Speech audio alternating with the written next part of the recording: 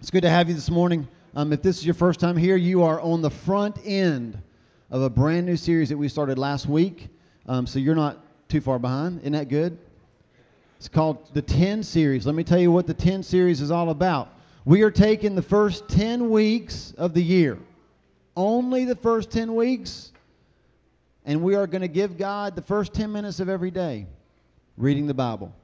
Like I said earlier, we have a 10-10-10 reading plan. 10 minutes a day will allow you to work through 10 books in 10 weeks. Just 10 minutes a day. You even have time to make notes in these awesome notebooks that we're going to give you at the end of the day's service. So we're taking the first 10 minutes of the day and we're giving that to God. We're taking the first 10% of our income and we're giving it to God. We're taking 10 nights over the next 10 weeks and we are intentionally, last week we talked about being intentional. We are intentionally taking 10 nights out of the next 10 weeks and we are investing them in relationships in community groups. We talk a lot about community groups here at the gathering. It's not because there's not other things to talk about. It's because I don't know if there's anything more important to talk about outside of Jesus. Because he calls us to be in relationship with one another, in community with one another. So we're taking the first 10 minutes of the day, we're giving it to Jesus. We're taking the first 10% of a dollar, we're giving it to Jesus. For you, those of you that are math challenged, that means, well, if you're math challenged, 10% of a dollar means 90 cents. Well, if you're math challenged, you won't know the difference, right? No, it's a dollar of every $10. It's a dime of every dollar. It's $100 off 1,000. That's what we're trusting God with. We talked about that some last week. We're taking 10 nights over the next 10 weeks. How many of you are super busy? Raise your hand. I mean, I'm surprised every hand's not up. So I'm not, I know what we're asking. I know that what we're asking requires a commitment. It requires being intentional because nobody wakes up on a Wednesday and says, I just hope tonight I happen to end up at a community group. It's a choice that we make to get in the car, to drive to the house, to fellowship with other people, and to talk through Jesus. So we're asking you 10 nights. And then not only that, we're asking you to have 10 conversations. Just 10. Only 10 conversations. Some of you talk all the time. So you're going to really cut back. And the people that are married to you are like, yes.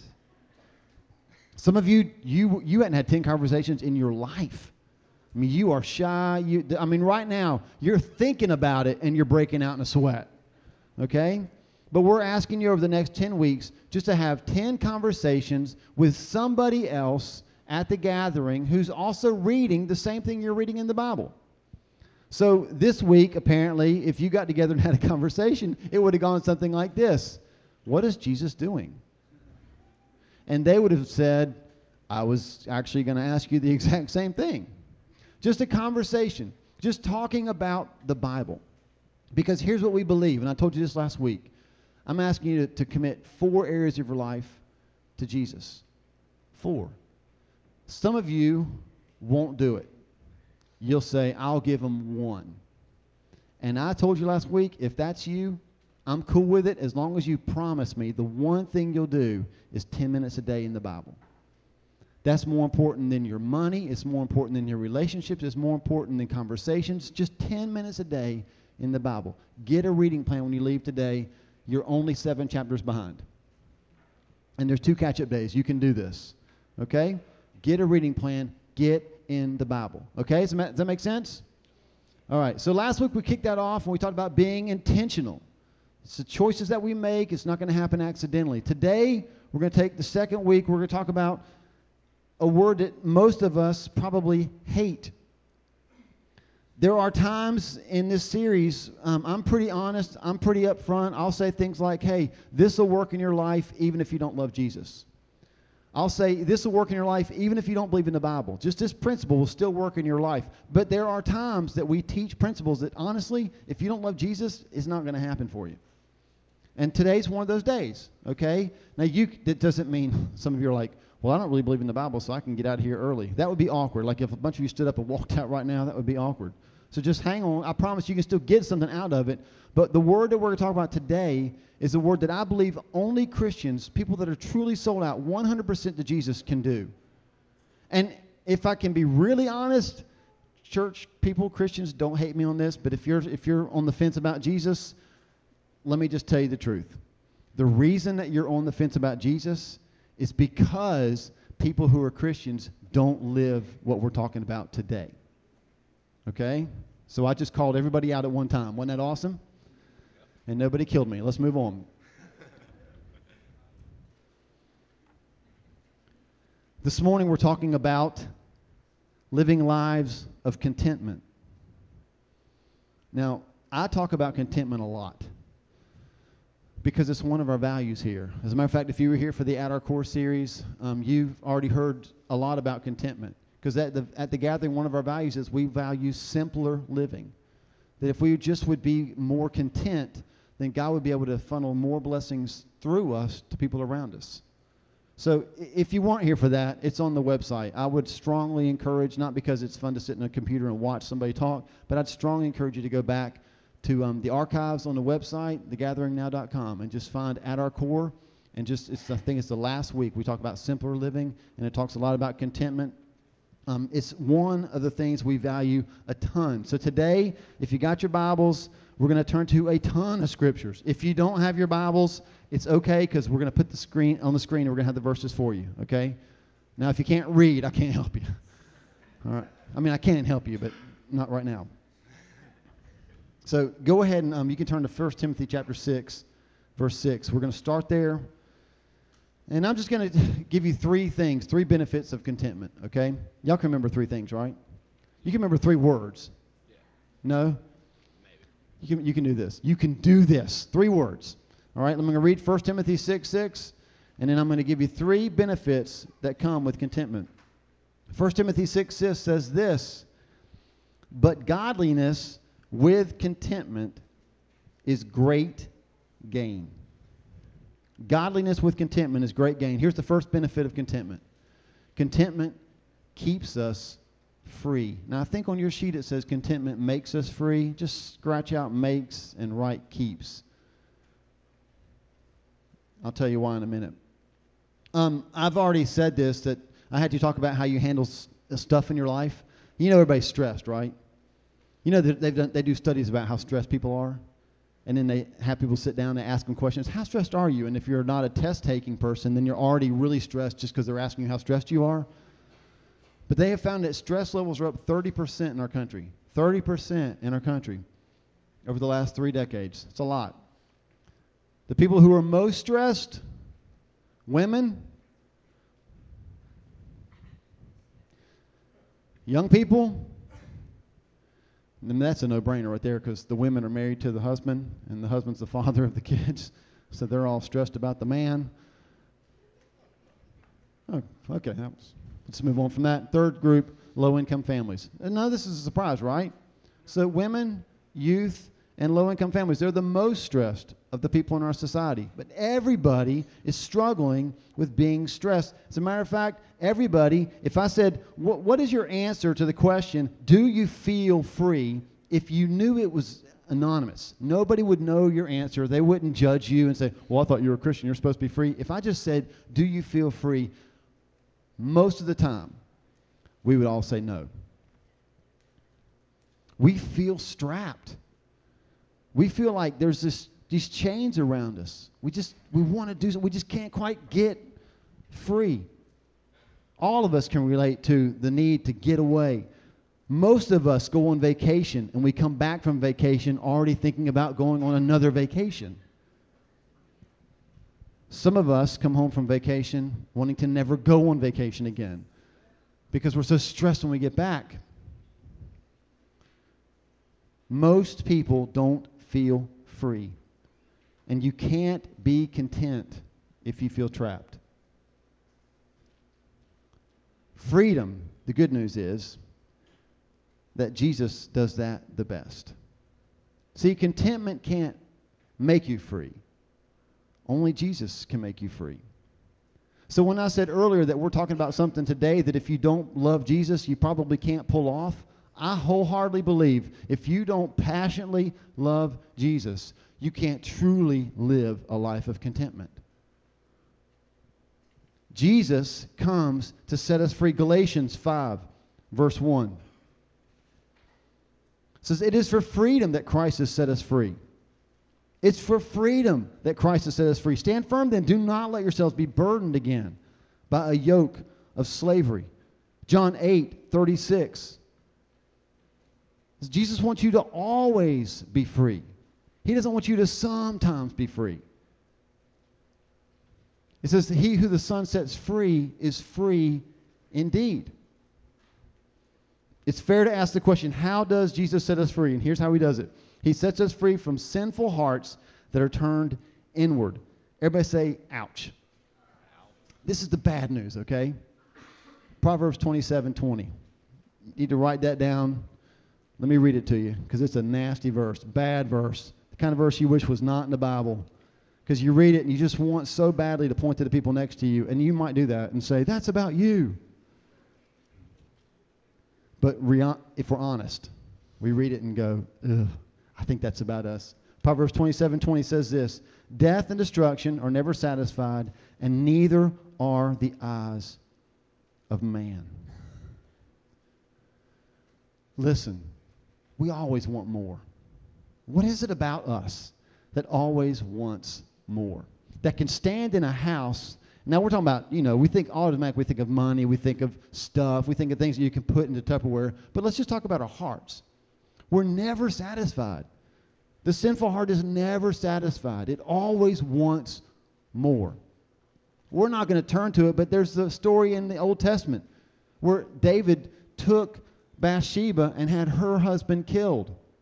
And then he got told a story about a guy who had all the stuff he could ever want, but he wanted the one thing that one other man had. Because the sinful heart is never satisfied. It always wants more. So Jesus sets us free from that. When we're redeemed and we're set free by Jesus, we get new hearts that have more of our Father's giving nature. See, when you talk about God, just walk up to people on the street. I wish you would do this. Take your camera and just say, give me some words to describe God. Go. They'll come up with some crazy stuff, right? But you know what one word they'll probably never say? Selfish. Why is that? Even people who don't really believe in Jesus would never say that God was selfish, because God has a giving nature. John 3:16, if you've memorized one verse, that's the one that you memorized, right? For God so loved the world that he did what? Gave. He gave. He gave. Jesus sets us free from hearts that want more. Here's a simple way to remember it if you want to write this down. The sinful heart wants more. The redeemed heart gives more. The sinful heart wants more. The redeemed heart gives more.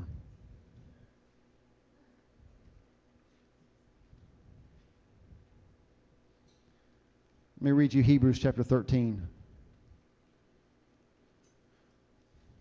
Verses 5 and 6. Here's what it says. Keep your lives free from the love of money and be content with what you have. Because God has said, never will I leave you, never will I forsake you. So we say with confidence, the Lord is my helper. I will not be afraid. What can man do to me? Here's how that ties in, okay? Here's how this ties in with contentment. Listen, verse 5, the writer of Hebrews says, I want you to be content. And then he tells us why we can live with contentment. Because it's one thing to know we all know we're supposed to be content, right? I mean, you've all had your parents say stuff like, well, kids over in Africa don't have peas. And you're like, send them these. I'll box them up. Send them. We've all heard it. You should be happy with what you have. You should be happy. You should be thankful. All of us know we're supposed to be content. But the question is why?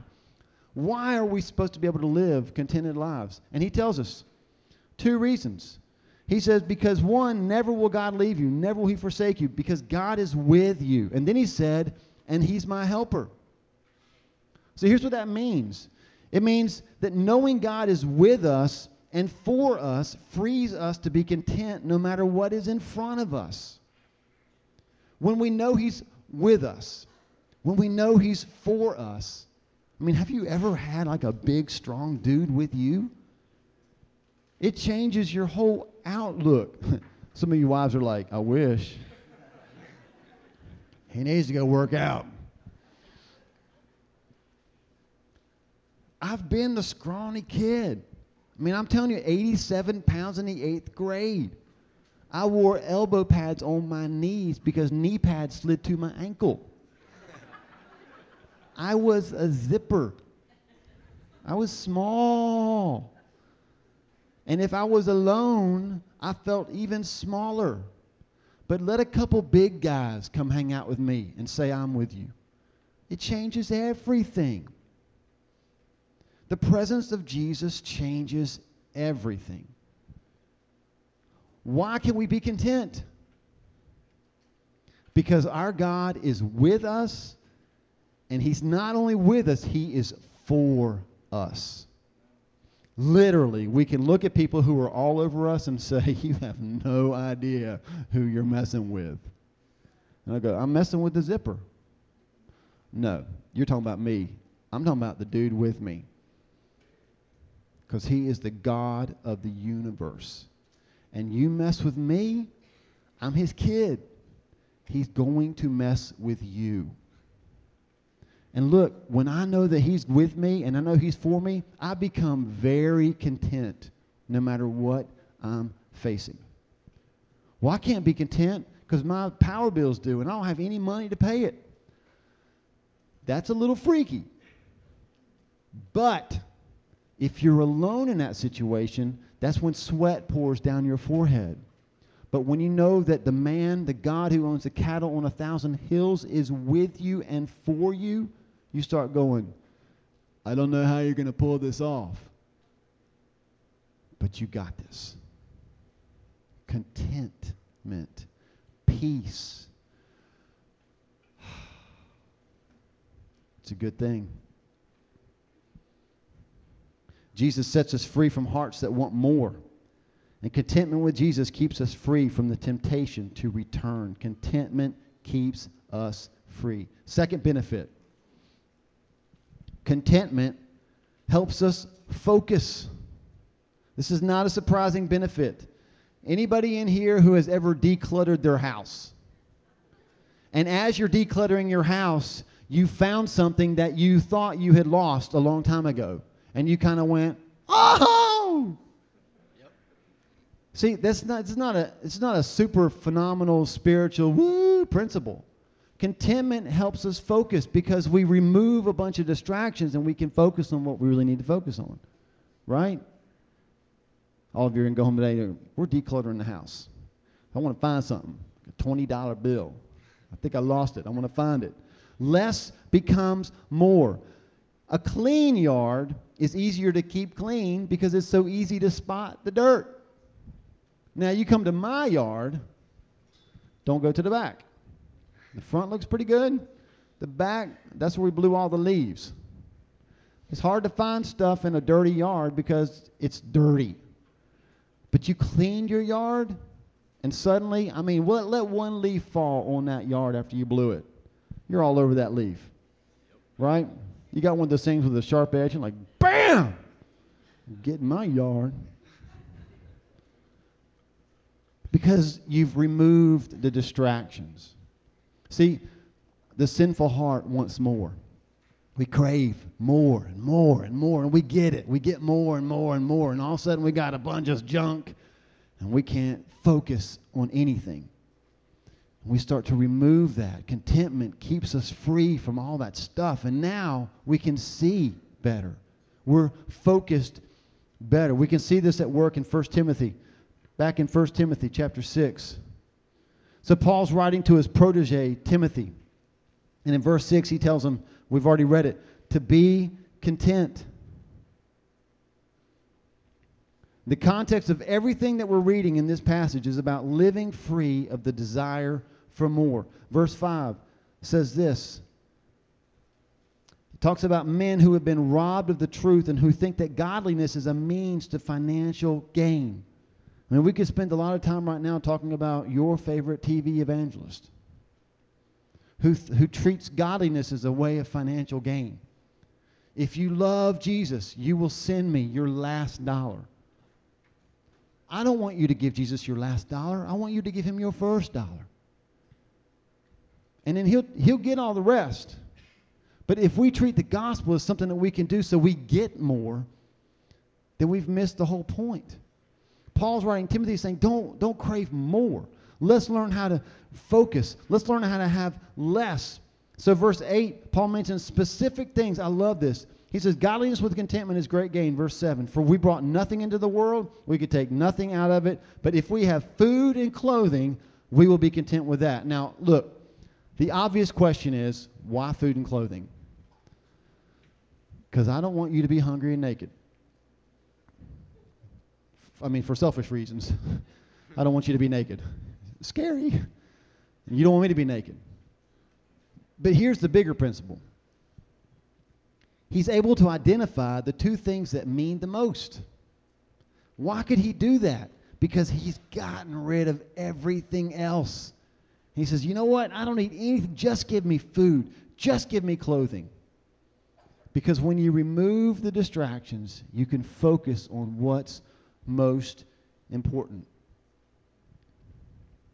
Removing distractions automatically leads to greater focus. Hebrews chapter 12, verse 2 tells us that when we have thrown off all the distractions, all the sin that entangles us, we're able to fix our eyes on Jesus. See the order that it comes in? Throw off all the stuff that's entangling you, get rid of all the distractions in your life, and then fix your eyes on Jesus. Sometimes what we're trying to do is the other way around. We hear messages like this, and the first thing we think is, I need to be thinking about Jesus more.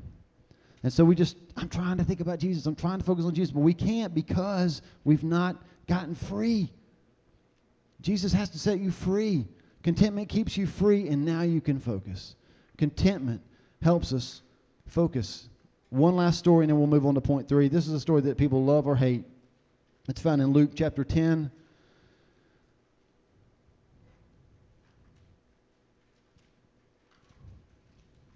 Before I read it, I need to ask this question. How many of you in this room are type A people? Raise your hand. Anybody here type A? Okay. You'll love this. Jesus tells a story in Luke chapter 10. There's a story about how Jesus is hanging out in the home of two sisters. Their names are Mary and Martha.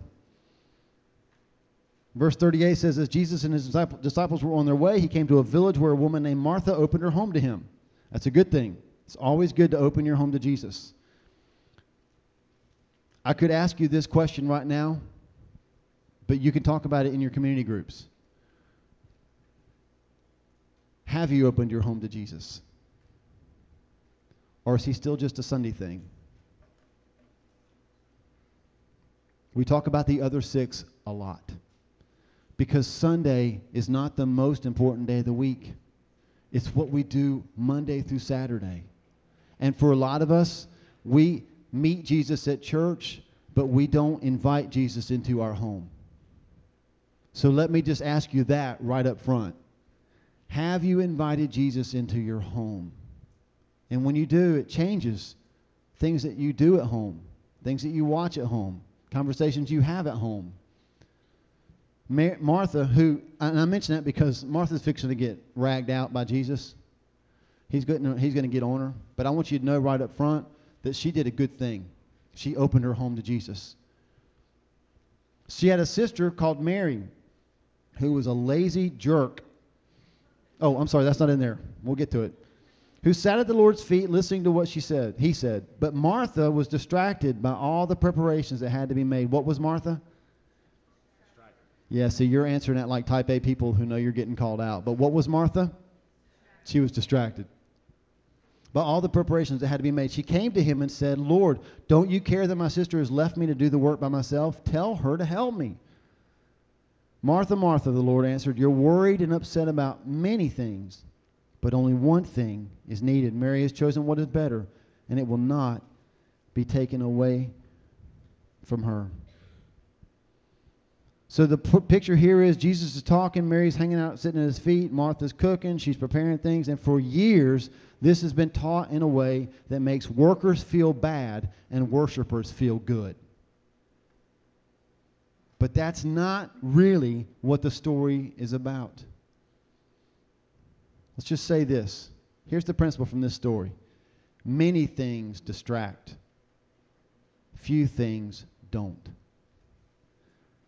Martha was distracted by many things, but they're important. He didn't say they weren't. But she was distracted by many things because many things distract. Few things don't. So Jesus said to Martha, he said, look, you're distracted with many things. Mary has chosen the one thing. Martha needed to focus on one thing instead of being distracted by many things. This is not a story about laziness versus hard work. Sitting is not better than serving, but Jesus is. Jesus is better than serving. Martha did understand one thing. She understood this, that when our lives are full of Jesus, when he's all that matters, if he speaks a word to us, she knew that we will do it. Did you catch that? Her plan for getting Mary off her butt. Because can't you just picture Martha just fuming? Are you kidding me? Look at me. I'm sweating. I mean, women don't sweat, they glow. She is sweating. She is hot on the outside and the inside. And every time she peeks around the corner, there's Mary just sitting there at his feet, just listening to him talk. And he's still talking. God, there's so much to do. And so she could have just gone out there and just let them all have it. Not that anybody here would do that, right? Me included. But what did she do?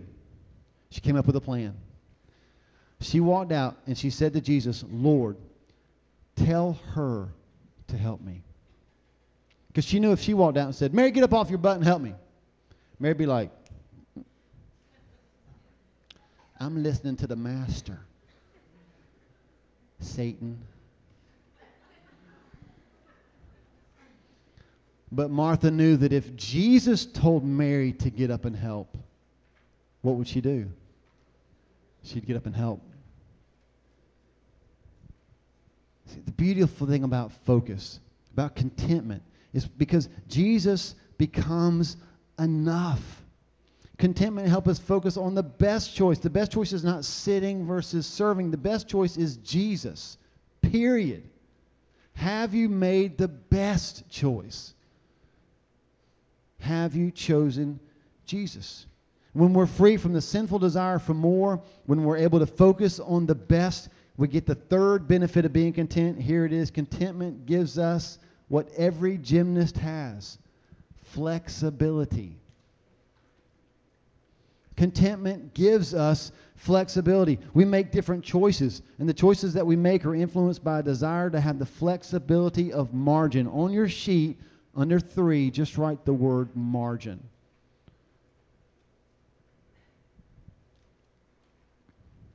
God wants us to have margin in our lives. We don't need to be better. I mentioned this last week. We don't need to be better at time management. We need to be better at value management. Because we put our time and our resources and our energy where we value things.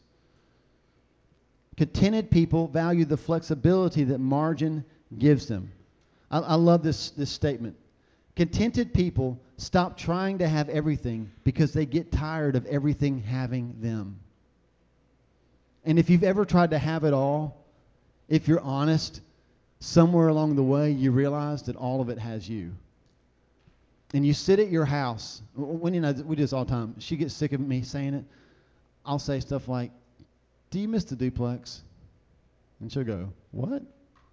We're sitting in a home. It's a regular 3-bedroom, 2-bath house, built in the 70s, drafty, the whole deal. We love it.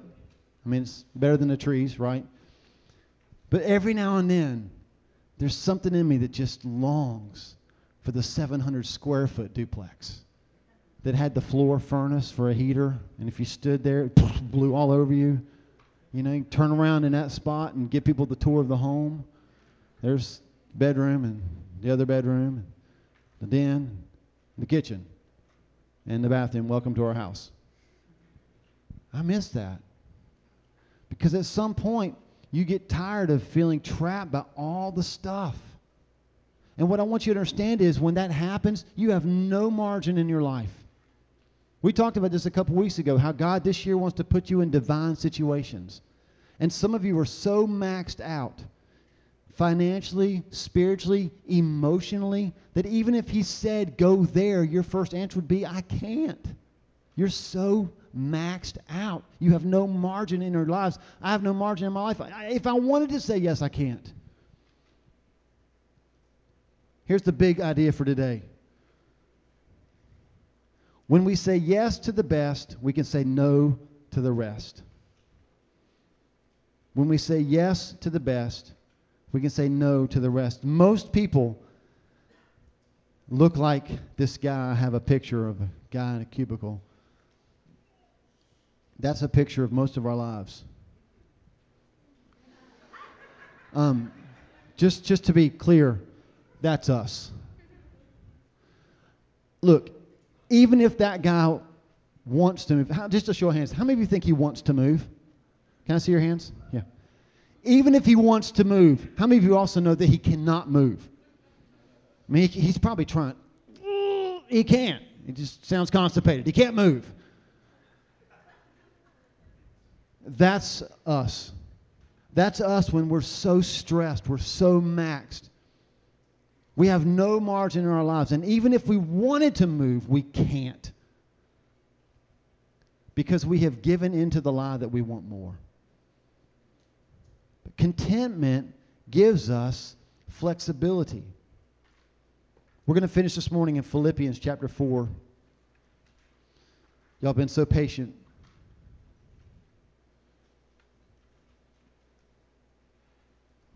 Philippians chapter 4, verses 11 through 13. Paul writes, he says this, I'm not saying this because I'm in need.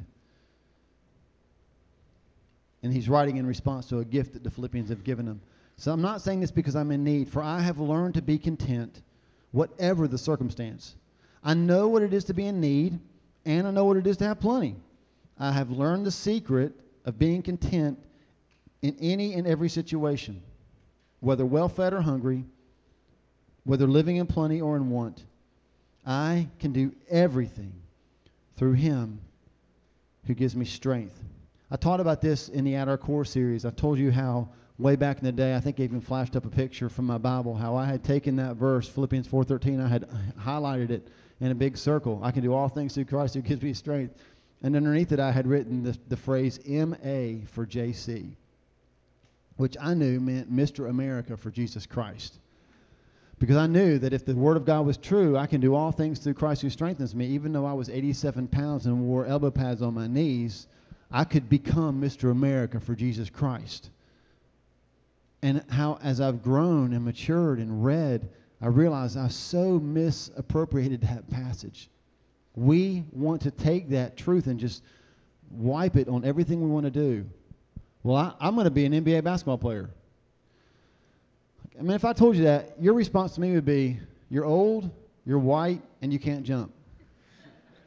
And my response to you, if I'm a spiritual Christian, is, but I could do all things through Christ who strengthens me. And you'd say, possibly, but you're old, you're white, and you can't jump. And I would say, get behind me, Satan. For the Lord, yea, the Lord, even the Holy One, hath called me to play in the NBA for the minimum salary, which is a lot of money compared to what all of us make in this room. And you would walk away and say, that is one weird, deluded man who is old, white, and can't jump. See, that's not what Paul's talking about.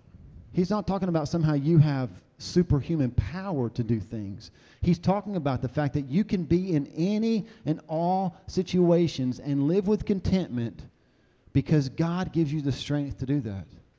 Do you see the context where that verse comes from?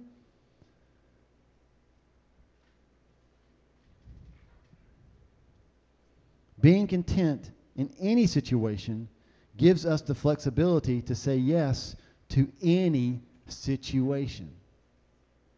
Here's how this works out. I'm not saying this is going to happen, but you never know. Today you go home and you're eating lunch. When you get done with lunch, you take a nap. When you wake up from your nap, you're still on the couch. Everything's kind of blurry, kind of rub your eyes. You click on Fox News. You're watching an interview with somebody from Sri Lanka. And you think, Sri Lanka, is that in Arkansas? And then they show a map, and you realize, oh, that's not Arkansas. That's like in another part of the world. And God says, I've called you to go to Sri Lanka. And you say, I'm going back to sleep. What? He says, I've called you to go to Sri Lanka. And your first response in that situation says a lot about how we've learned to live with contentment. Because when we've learned to be content in any situation, then we find it easy to say yes to any situation. When we have learned only to be content in the middle class American situation, it becomes very hard to say yes to anything that's not middle class America. Or whatever situation we've become comfortable in. Do you see what I'm saying?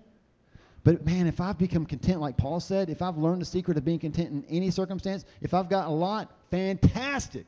If I don't have enough, I liked it better up there, but God's still got me down here, and I'm content. If I'm there and God calls me to go to something, there's no place that's below me. There's no place that's beyond His grace. There's no place that's beyond His ability to provide for me, because I've learned the secret of being content in any and every circumstance. It plays out in my life like this. This is very applicable to our church. The first church I ever had a job in, I was an intern. And the worship there was horrendous. I've told some of you the story. And it was like one of those churches where if I wasn't interning, I don't know if I would have brought people. Well, I didn't bring people anyway, but I don't know if I would have gone. And it was just horrible, because I had come from First Assembly here. This years ago. And First Assembly here years ago, they were known for worship. The bands, it was phenomenal. Like you just sat there and listened to it and were holier. It was amazing how good the worship was. And then here I am in this church, and they loved Jesus probably just as much, but they were just horrible musicians. Horrible. The guy that led worship never smiled. He always looked like he was, his stomach hurt, and he wanted to get out of there so he could go take care of that. And it was ew, it's terrible. And I complained to God all the time about it. God, I deserve better than this. I love you. This is stupid. These people are horrible. Please, Lord, this week, kill them all and replace them with musicians. And instead of God answering my prayer, He talked to me, which it would be nice of you to answer my prayer, but instead He talks to me, and here's what He said. I'm going to paraphrase. He said this: if you can't worship me here, you can't worship me anywhere. Thanks, God. Oh, most holy jerk. So just to be clear, Lord, you're not going to kill him? No, I'm going to kill you. The secret of being content. It does not mean that we settle for less. It does not mean that we're lazy and don't work to make things better. It means this: whatever the circumstance, God, I am content with you. Jesus becomes enough. And ultimately, that's the goal. The goal is that our lives would be so flexible that we can say yes to the best. His name is Jesus, so that we can say no to the rest, anything that gets in the way of Jesus. I'm a big Seinfeld fan. Some nights I have to say no to Seinfeld on syndicated TV so that I can say yes to spending time with Jesus in the Word. Let's just try to do some practical guidelines. These are things you can write down that'll help you kind of work out how to apply contentment daily. And then we're done.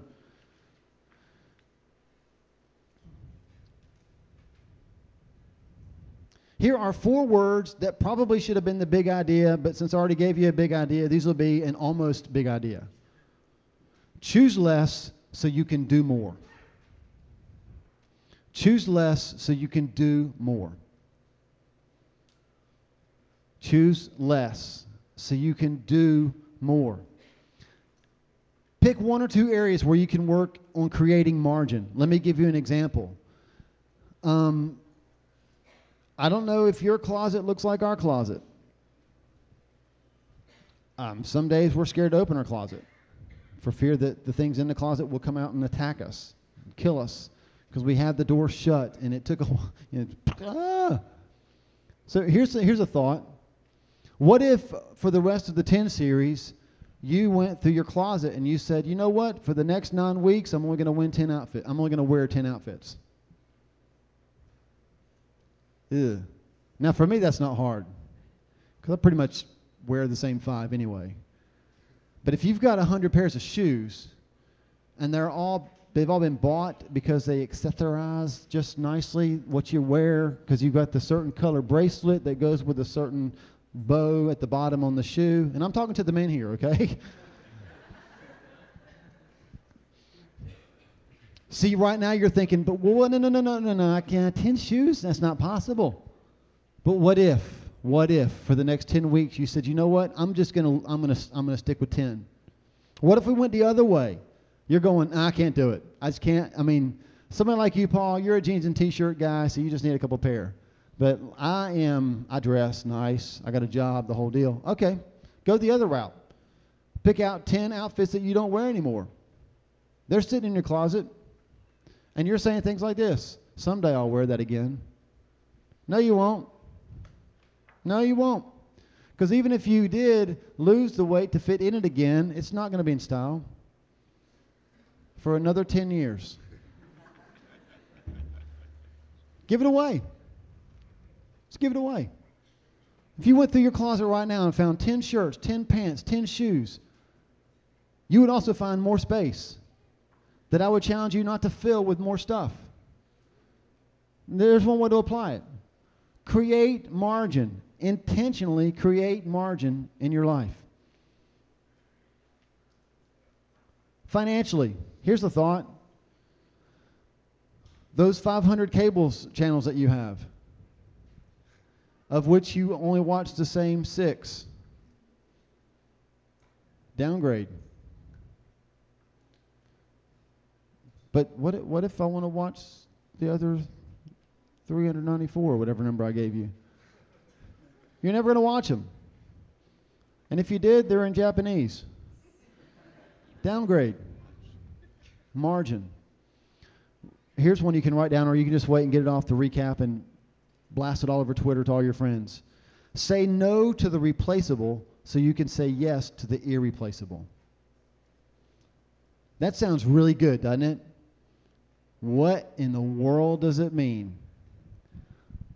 Parents, look at me, because I feel your pain. I am one too. The day has been long, hard. You have worked yourself to the core.